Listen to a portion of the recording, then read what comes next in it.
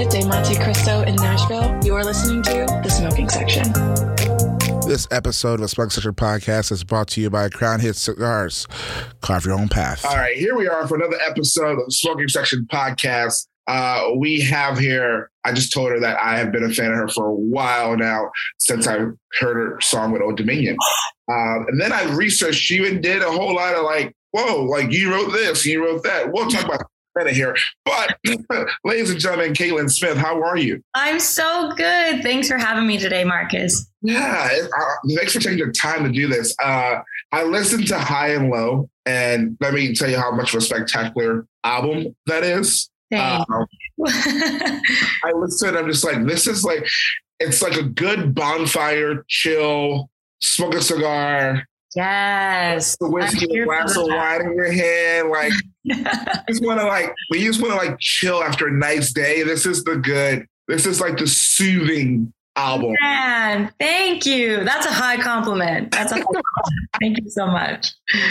So here's my question. So this is your third album. What have you done creatively differently? What did you do differently creatively that you didn't do for the first two albums? Yeah. So with this record, I decided to try something very different, and I self-produced the album, which was kind of insane. And so it was something that I've always been curious about. You know, if I go way back in my story, back to like teenager Caitlyn, I had a music room in my basement. My dad just like filled it with guitars and instruments. My brother and I were in a band, and I had a Pro Tools rig. And I remember like playing and making demos like as a kid and like loving that part of it.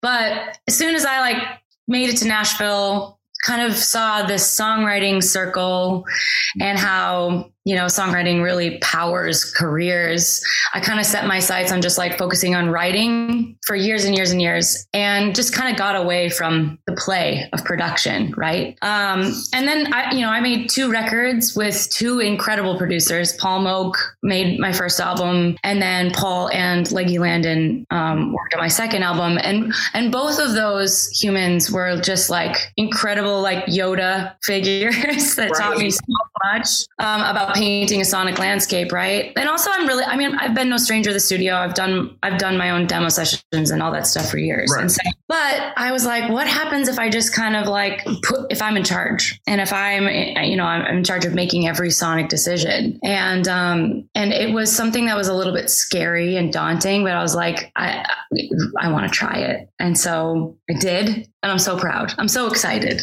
Like I said, it's a spectacular album from top to bottom. Thank you. I mean, it kicks off with High and Low, and that sounds like you were trying to get like a church feel. Like, you better believe it. Yes, I grew up singing in the church.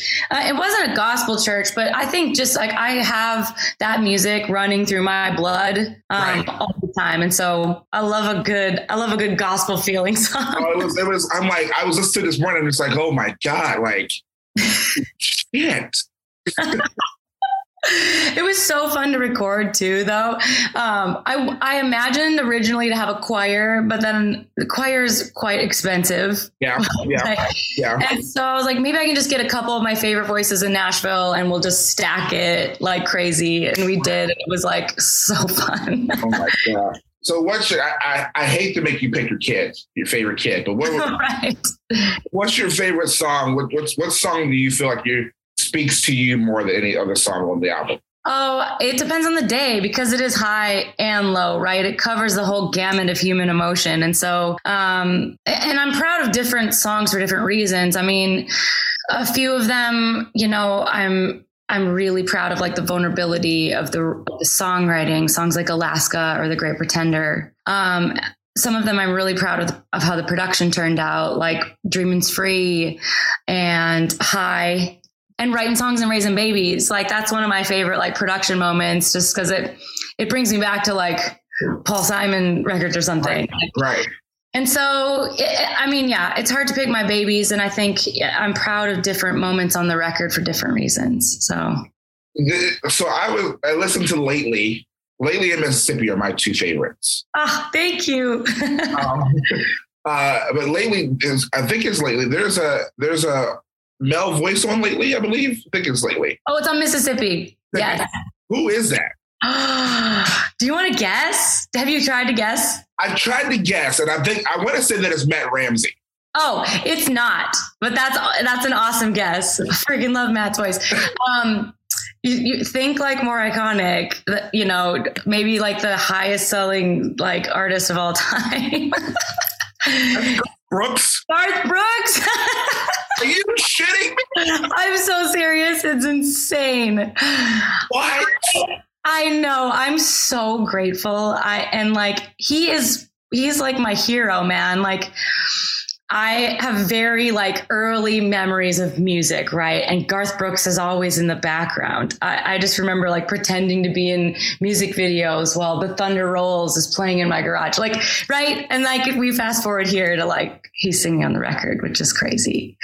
It's crazy. It's crazy because it's like I'm like I know the voice. I like, and there's no like on Spotify. I can listen to it on Spotify, but there's no like featuring or. Right.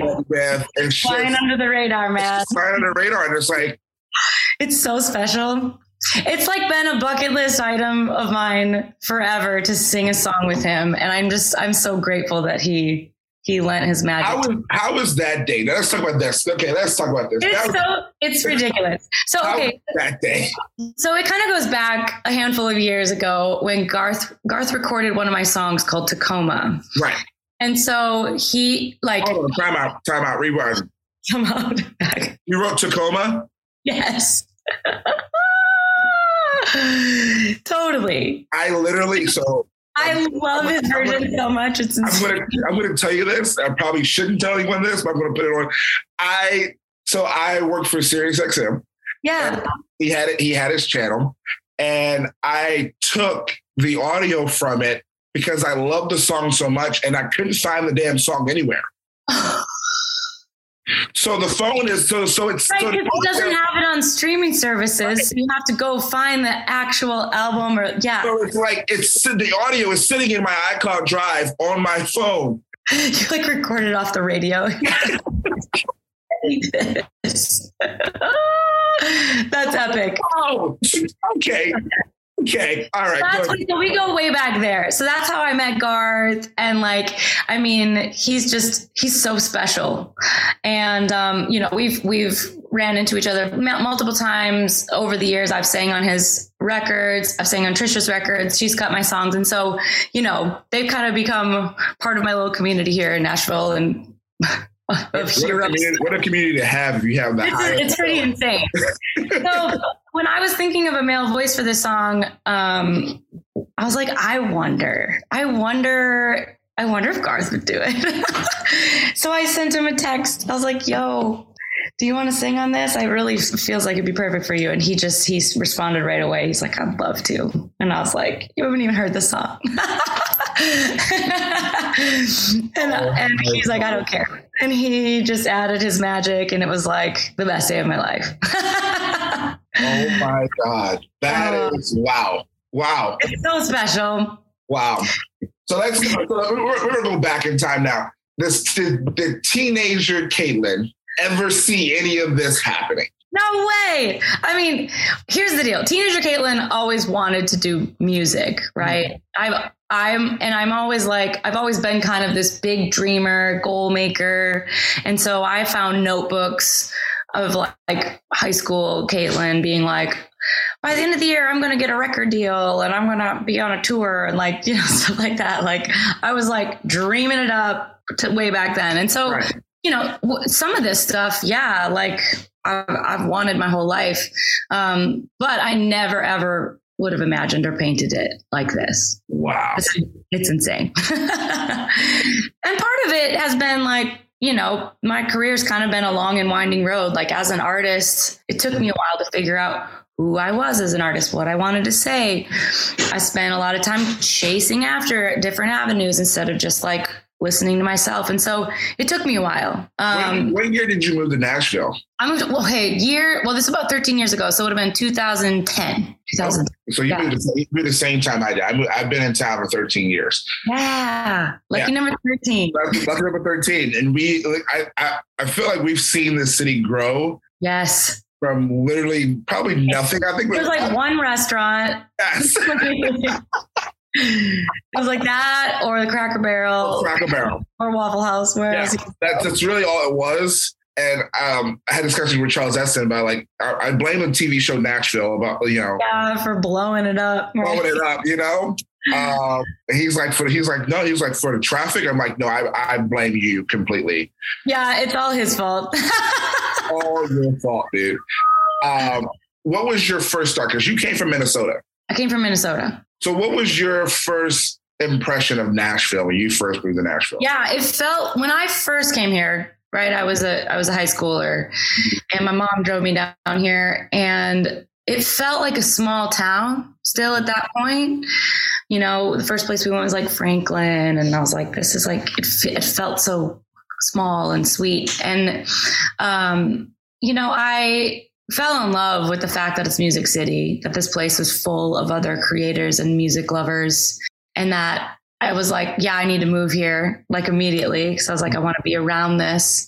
But then I also didn't realize that it's actually songwriter city too. And that there's a whole community of people with this job of just making up great songs. And so I kind of became obsessed with that. And I was like, well, that's going to be how I decide to move to Nashville. Like right. I can get a publishing deal, then I can pay my bills and just focus on writing, so I can figure out what I want to say as an artist. It really was like a means to an end for me. But the writing thing, crazily enough, kind of took off, which was nuts. Right. That was unexpected. Yeah. So let's talk about the writing thing, because I listened to an artist named Meghan Trainor. Yes. And one of I think it is my favorite song of Meghan Trainor's is the one she did with John Legend. Like I'm Gonna Lose You. And this is not me, listen everybody, this is not me kissing up to Caitlyn Smith. she's standing right in front of me. No, this is me being real. That's probably my favorite song. And to learn today that you wrote that song, I mean, if you listen to the song, it's straight out of Nashville. It's straight out of Nashville. It's not like an LA song or a New York song. It's straight out of Nashville. So let's talk about the day that you wrote that song. Did you think that it was going to get cut by Meghan Trainor and John Legend? No, when we wrote that song, Meghan had just, she was kind of taking trips. She grew up in Nantucket. She was taking trips between like her hometown and Nashville. And she finally moved to Nashville. She had just signed her publishing deal and she was just writing songs like crazy.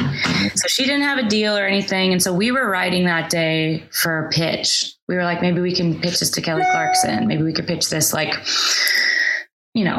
so we weren't thinking this was going to be for her.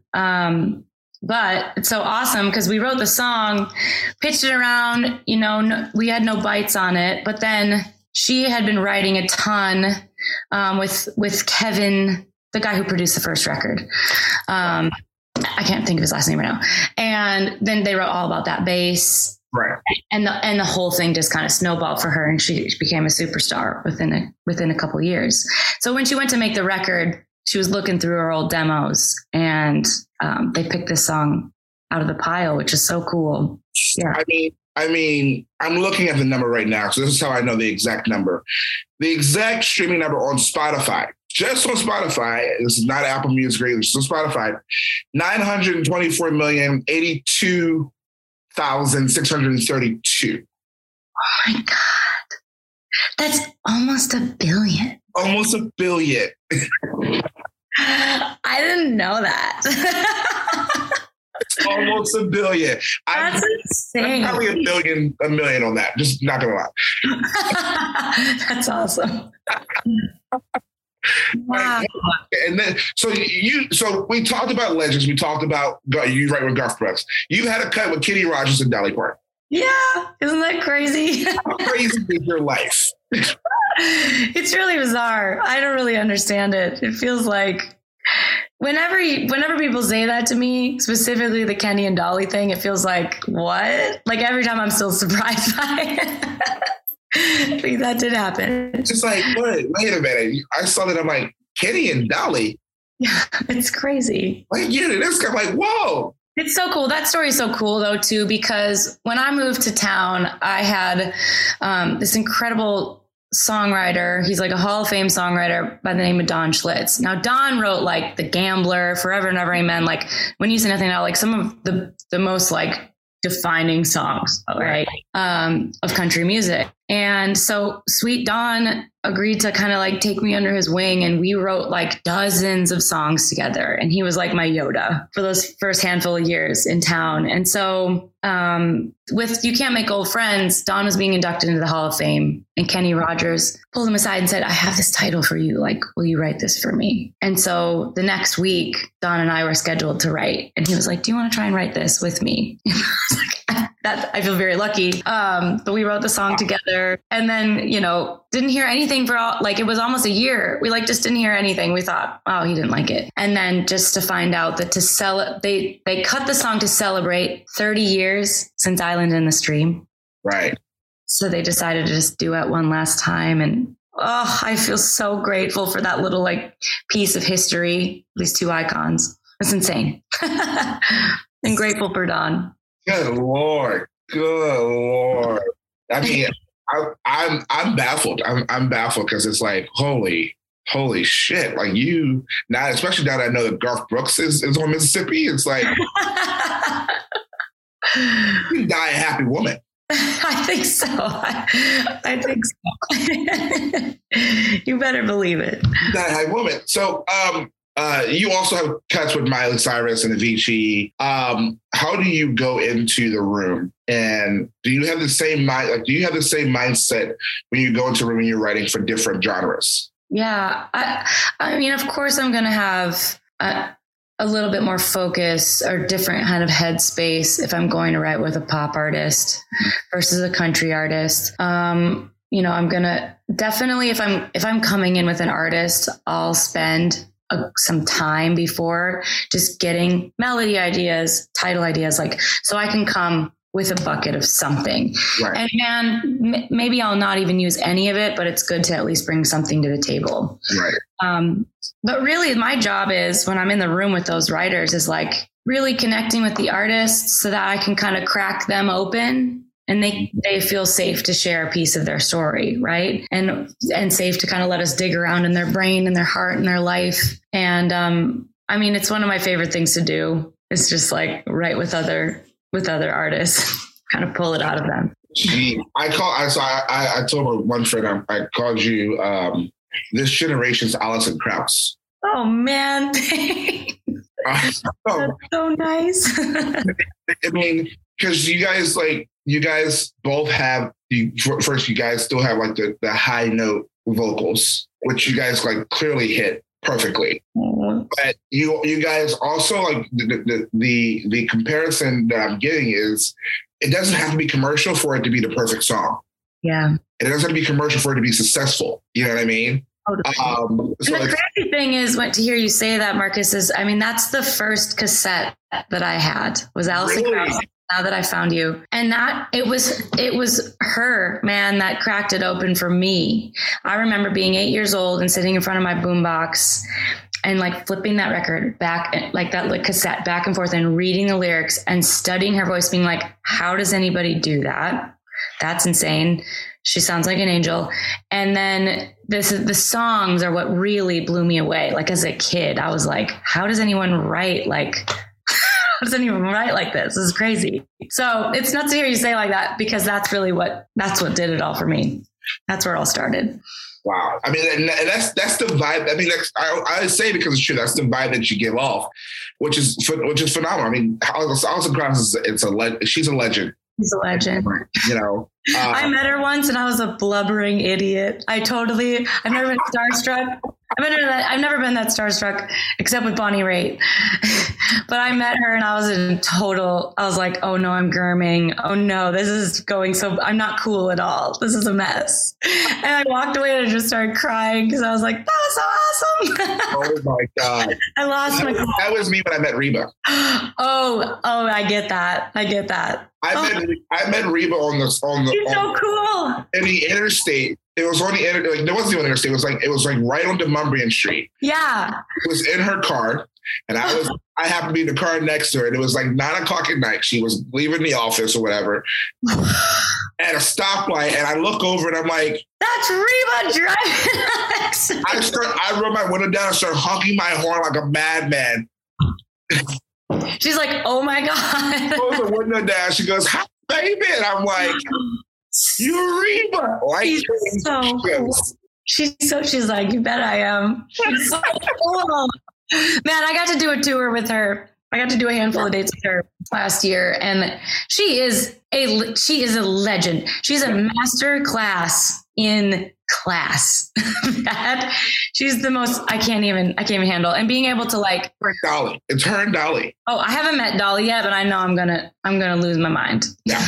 If I meet Garth, I'm gonna lose my mind on Garth. Oh, Garth is like he's so real.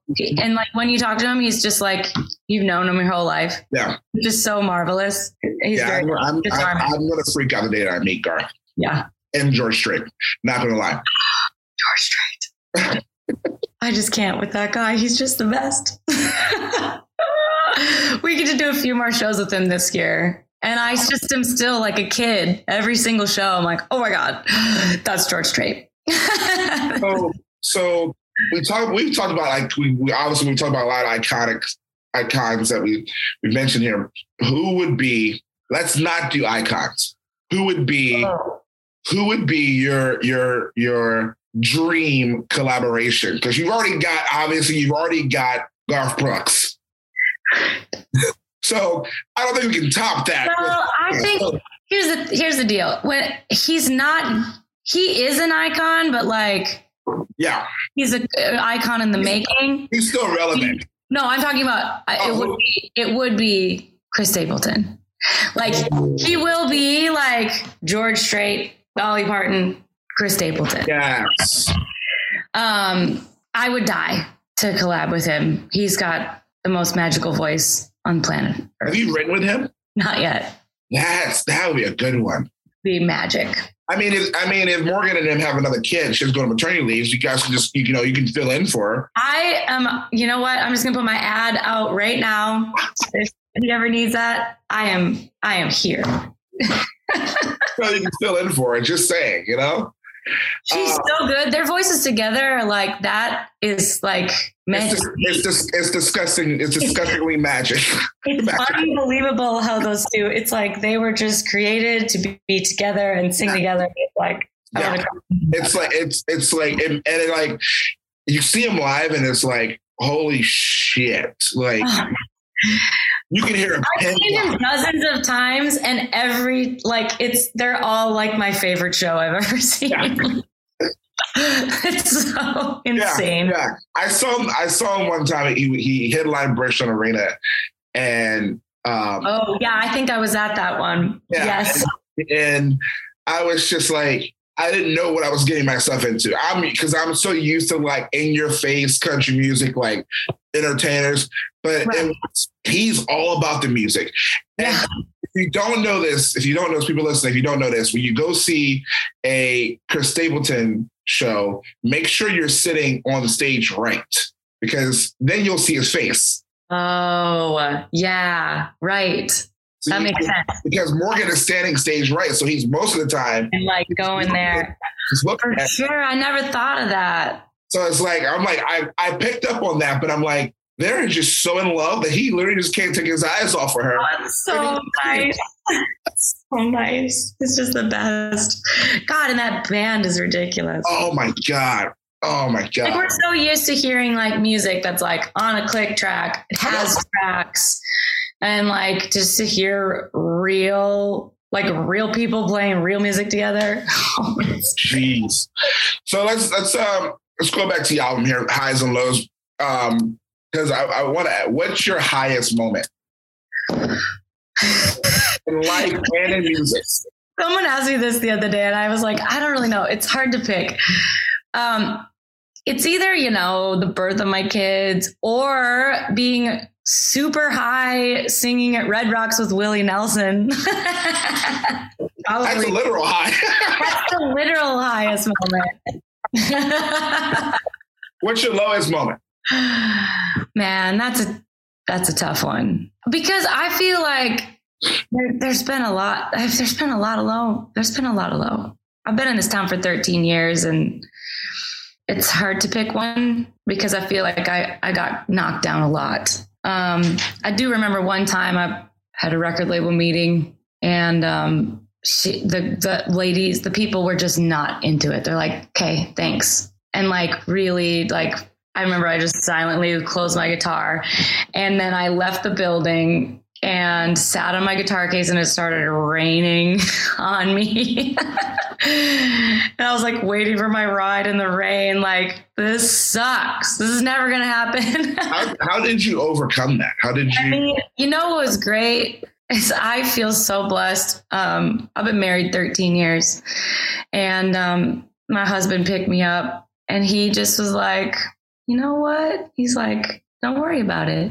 And he just was like, sounds like life to me. Like, he just starts singing a Daryl Worley song and like just tries to pick me up. He's like, you're made to do this. It's like, he just is so encouraging. Mm-hmm. And I don't know if I wouldn't have had that person to help like pick me up. He's picked me up 1,000 times and told me to keep going. And I do feel grateful for that, because I don't know if I would have if I was just doing this myself. It's hard. It's good to have a support system in everything that you do. Yes. You know, because if you don't have that support system, you would have people have mental breakdowns. Like, absolutely. It's so necessary. Like, you know, I've got my family and my husband, which is an incredible support system, but also even just having like other friends in the industry that you can just kind of be like, check this out, and like kind of bounce stuff off of each other and be like, yeah, I'm in the same boat. And it makes you feel less alone, because this industry is insane. So you've got to do it. Yeah. I mean, I keep telling newcomers, you know, interns and things like that about the industry and how it, you know, you got to have thick skin. Yeah, totally. If you don't have thick skin, then you're not going to survive, because this industry will literally chew you up, spit you out 3 times over. Yeah. And you gotta find that circle around you where you can bounce ideas off of. You gotta, where you can, you know, have those mental breakdowns behind closed doors with your friends and family. Right. And have people understand. Because, you know, I mean, family is great to have, but also, you know, they don't fully understand the music industry. Right. If they're not a part of it, they can only get like that much. Yeah, right, for sure. Right. You know, and it's tough, because sometimes you have like your family members who mean well. They don't mean for you to give up, and they're like, well, you can always try something else. Like, you know, right. Like, but I can't. But I can't. I'm kind of obsessed with this.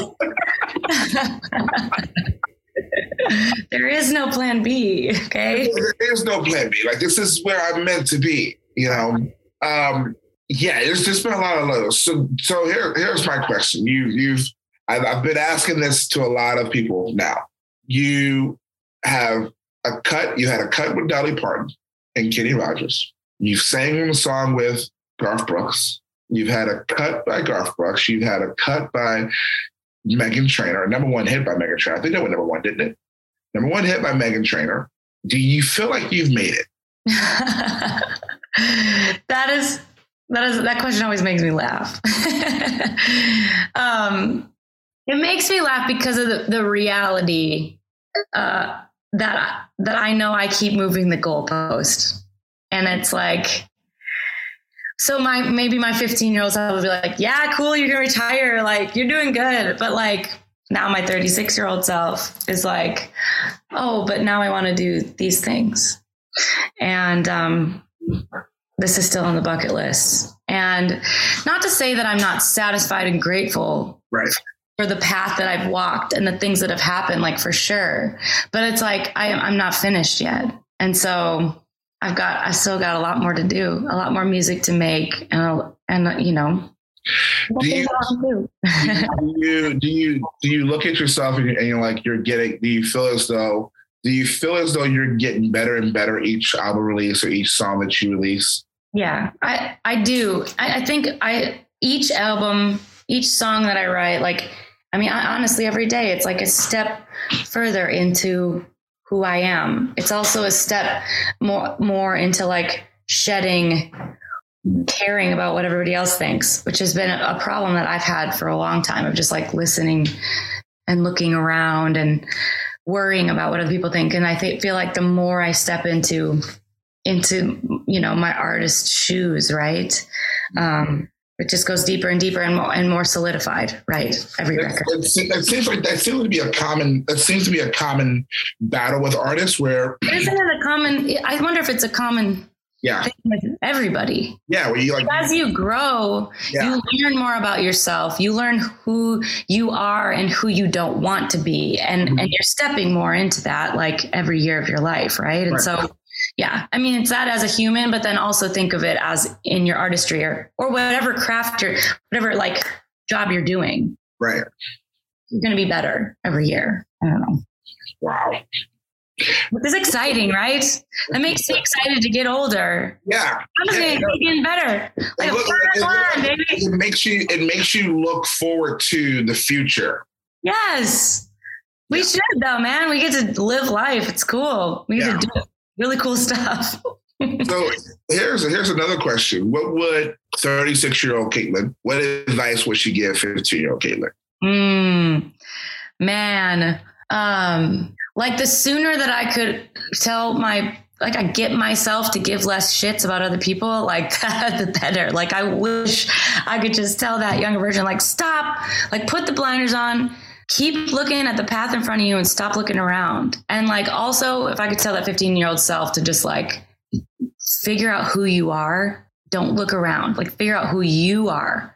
And then do that with the utmost intention and purpose. I think I would have saved myself a lot of time because I think I spent a lot of time like not knowing and figuring out, which is fine, but I didn't do the work of like just digging in, right? Right. I mean, that's some advice. There's a lot. There's a whole lot. There's a whole lot. I probably could write a book to my 15-year-old self. There's a whole lot. Well, this has been amazing. I am so glad that I finally get to meet you, if I can interview you. Again, this is a spectacular album. Spectacular. Thank you. I wish it'd be nominated for CMA ACM album of the year. Oh, thank you. That means a lot. It's so damn good. If you haven't listened to it, go check out High and Low by Caitlyn Smith. Thank you so much for taking the time to do this. Man, same. It was such a pleasure to chat with you, Marcus, and I hope I get to hang with you in person real soon. Yes, absolutely. Come on out to a show. I'm going to, for sure. All right. Bye now. All right, my dear. Take care. Bye. From Casa de Monte Cristo in Nashville, you are listening to The Smoking Section.